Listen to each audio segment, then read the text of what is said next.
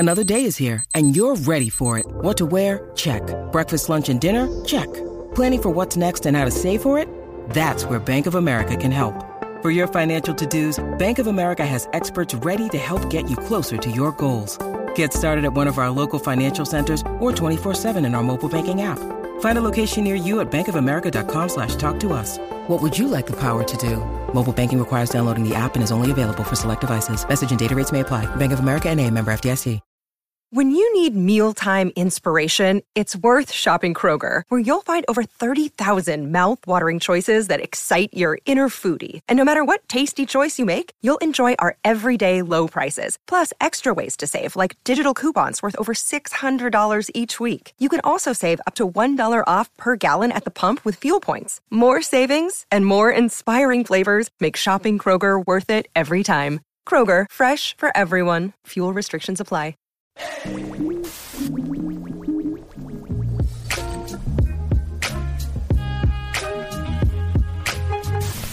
What's going on, everybody? This is Marcus, and I'm here with my lovely wife, Shira. And we would like to welcome you to yet another episode of the Black Married and Debt Free Podcast. We're excited to be here. You know, before we get started, Shira, there's some things that I have neglected to do for like 3 episodes, and I just want to do it now before I forget. Guys, if you like Why this are you saying episode, guys? Guys and gals, thank you for getting me straight, Shire. Folks, if you love the Black Married and Debt Free Podcast, if you get any joy, we see the analytics, we see the viewership, and we appreciate everyone who's listening. If we've ever done anything for you, do us a huge favor and go and give us a 5-star review on this podcast. That's all you have to do is click 5 stars, leave us a comment if you like, but that, you know, there's no obligation there, but do that for us, because what that does is that helps our viewership ranking, and that enables more people to see the Black Married and Debt Free Podcast. We want to get the word out because, you know, we're having a good time. We're more than 100 episodes in, Shire. 130. Wow. This will be episode 114. So please do that for us. We really appreciate it. Thank you in advance. Shire, how's your day going thus far? It's evening time now, but how was your day? It's going good. Staying busy on the grind. You sound a little tired there, Shire. I am tired. How about yourself? I'm doing good, Shire. You know, just busy, staying busy. You know how we do. But I'm excited. I'm excited to be on the podcast and to just sit down and decompress and talk about some interesting topics in the financial community going on. A lot going on right now. But Shire, what I want to talk about today is an article in the Business Insider. Shout out to Business Insider. They had an article that spoke about real estate and the boom, the housing boom. We've talked a lot about it, but this particular topic highlights over 1 million Americans that have tapped into $63 billion of equity in their homes collectively in the second quarter of this year. That is up. That's reaching historic heights. It hasn't been that much equity tapped into in that short period of time since 2007, which we all know was the right before the Great Recession. That's when it was lit. The market was lit. So we're seeing that happen again. What do you think about this, Shire? What is your initial thoughts? We've tapped into the equity of our home before. We know what that process is like. What's your initial thoughts before we dig a little deeper into this topic? My initial thoughts are, I think this is to be expected. I think when people get equity in their home, sometimes they get a little bit excited and start to think about things that they could do if they had extra money. And maybe there are some folks that are using money for good reasons and maybe some not so thoughtful reasons. That's what I'll call it. Yeah. But I think that's to be expected. Yeah. We took out a home equity line of credit several years ago. That line is paid off. It's closed out. And, you know, not all banks are even offering that anymore. Right. So that was a moment in time. I'm not sure how common that is, now. Yeah, Shire, just to kind of take a pause there, the lender that we use to get our home equity line of credit, which essentially, like, the line of credit was the first domino to start our real estate, empire, or mini empire, as we call it. That they don't even do that anymore. Like, we just found out that they no longer are doing that home equity line of credit for that. That lender doesn't do it anymore. So that's how it must have been lit. They must have been like, you know what, we can't keep shelling out this money. Well, I think there's a certain level of unpredictability about the housing market. Yep. And really, we don't know what this market will look like a year or two from now. Yeah. And so when we have the prices of homes rising to the degree that we've seen, and then you have people tapping into that equity, I mean, banks are taking a risk. Yes. They're taking a risk if the home prices were to drop. And even the person that's taking out the loan is taking a risk. Yes. So I'm wondering how long this trend will continue. Right, Shire, because if you think about it, all the bank has is your home as leverage. And banks are not... You say all your home like that's something small. It's something huge to us, but as we know, banks aren't in the home business. Like, banks don't want homes. That's why they're short sales, and that's why they try to unload those when they get them. The goal for the bank is we want your money. Like, your home, I guess, is collateral, but really they don't want to be just shelling out all this money, like you said, when the market is kind of in flux, is So I understand the risk that a bank feels, and I'm wondering, like, will more lenders decide to not do home equity lines of credit and things like that going forward? So it'll be interesting. Now, here's a cool thing, Sean, I want to talk about too. So the average homeowner right now, the average mortgage holder has $173,000 in tappable equity, and that is $20,000. It's up $20,000 from the first quarter. So the second quarter, the average homeowner in America has $173,000 of tappable equity, which tells me it's probably more, because when you tappable equity, for those of you who don't know, a line of credit or a refinance, you can't just get 100% of what your home, the equity of your home. Those things only let you access roughly 70 to 80% of what your home is worth. So that's where that tappable equity comes in. So, man, what do you think about that, Shire? That's lit. Yeah, if you're a homeowner. And I mean, it's tappable, but if I don't know that I would encourage people to tap into it. No. Because part of going through that process is demonstrating that you have the ability to pay it back. Mm-hmm. So now you have your mortgage, and then you have this second loan. Yeah, and I think that's great, Shire. Just to share that, because it's not free. The money is not free. And it's with interest. It's with interest. You're essentially, that's where that second, some people call it a second mortgage, essentially. If you get a home equity line of credit, you have your first mortgage. Now you have this mortgage. This has its own interest. It has its own, monthly payment. And so you have to consider that.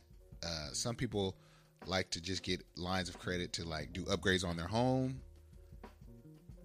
I never was a fan of that. And there was a lot of people doing that in 2007 before the recession.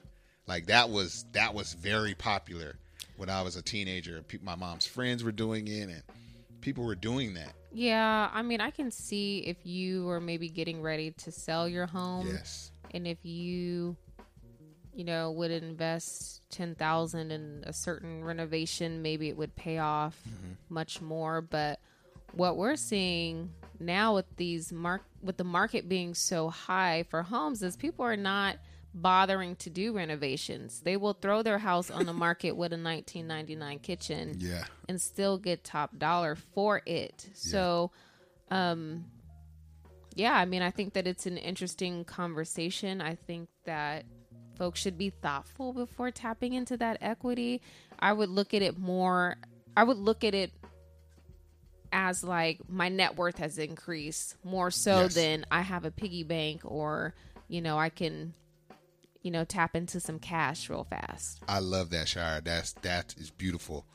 Because what this article says is Americans are using their homes as pseudo credit cards while relying on property values to keep climbing.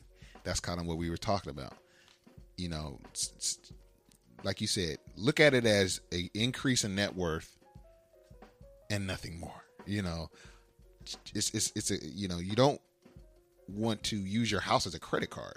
Like, that's not wise. A lot of times they advertise it like, take the money out, renovate your home, or go on vacation, stuff like that. It's like, just because you can, like, you probably shouldn't do that.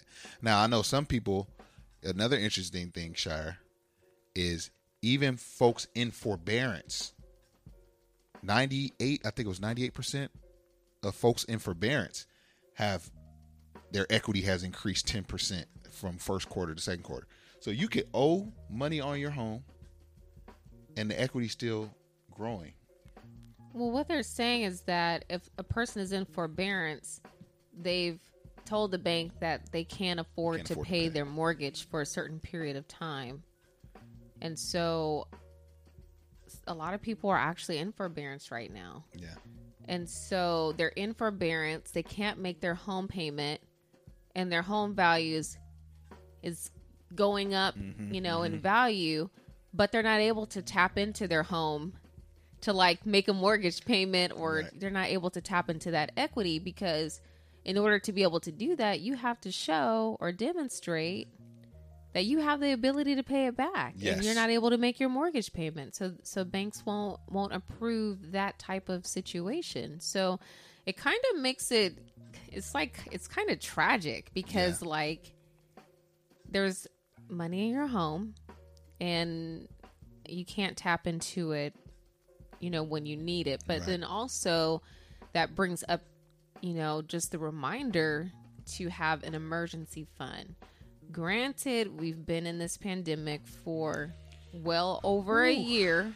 Yeah. And right about now, even folks with emergency funds are probably like, for some people, it's the 3 to 6 months, is not enough. Yeah.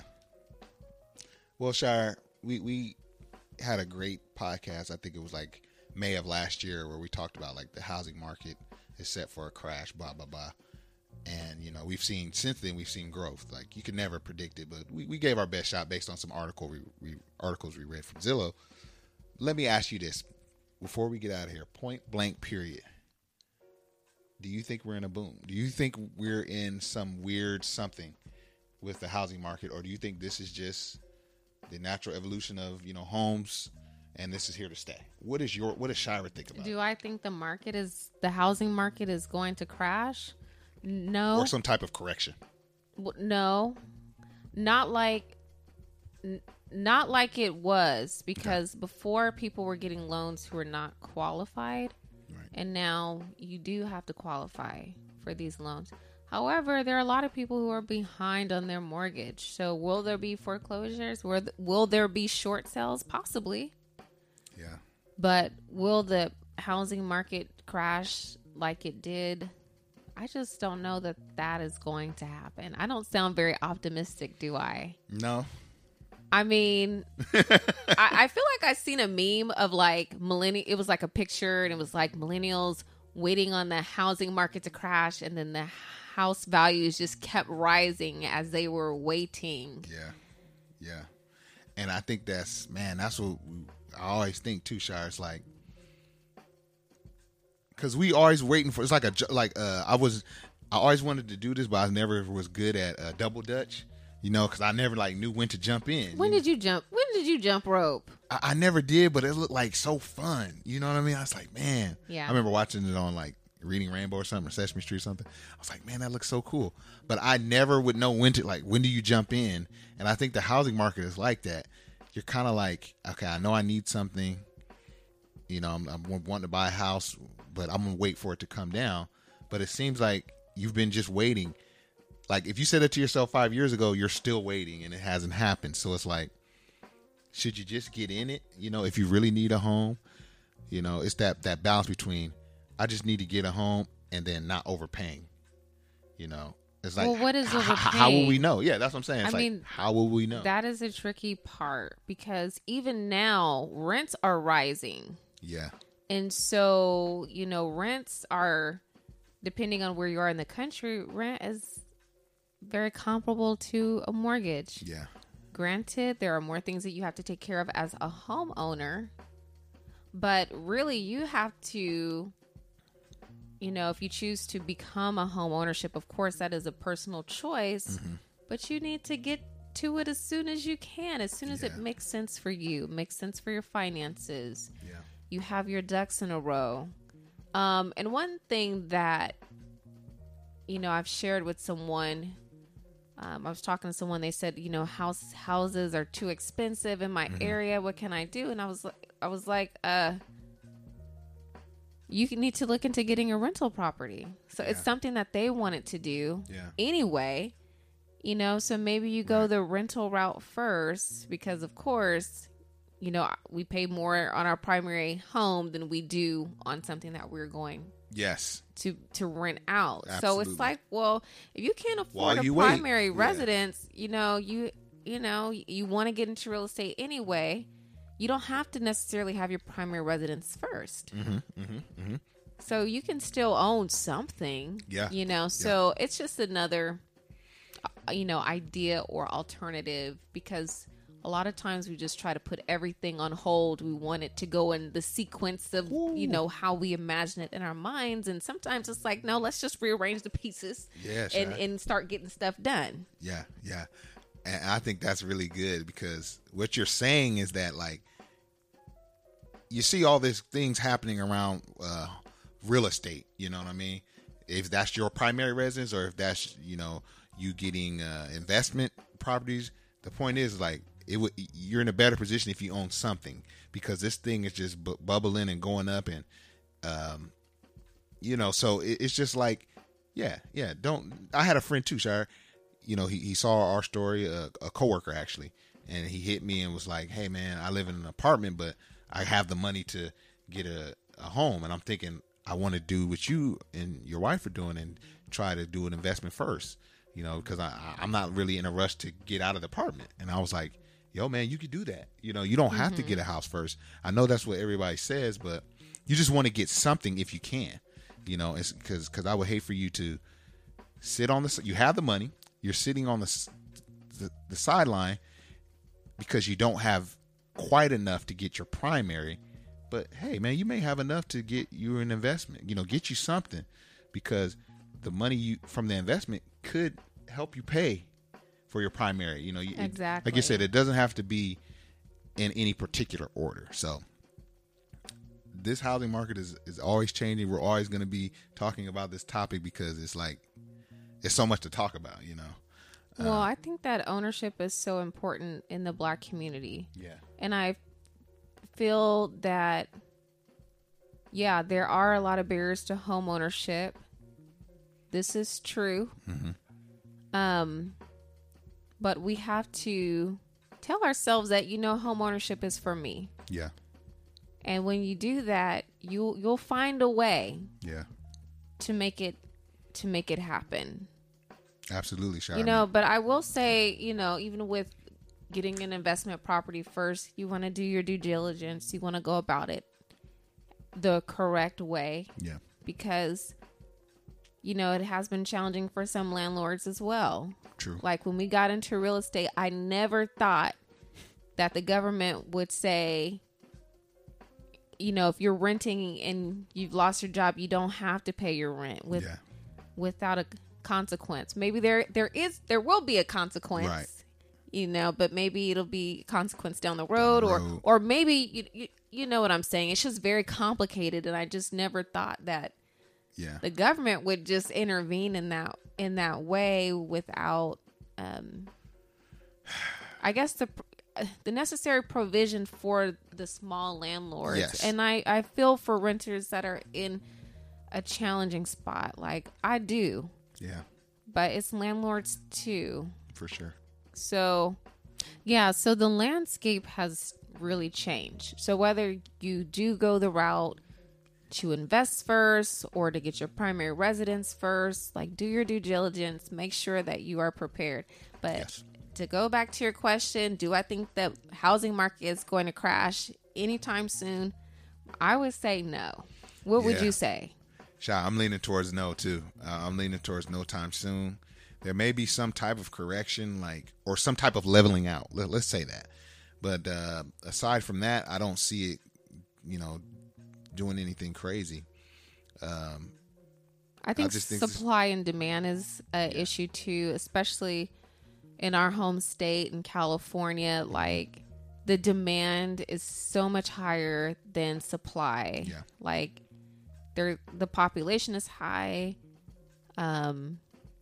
And what we don't see a lot of is affordable, like, starter homes. Yeah. Like, every new builder is building like glamorous homes. Yeah. And it's just like, really? Yeah. Where are the homes for first time home buyers? And so I think what we're seeing is a lot of first time home buyers going into like condo world and getting like a condo or a townhome. And then, they'll probably stay there for a while and then transition to single family. But Right.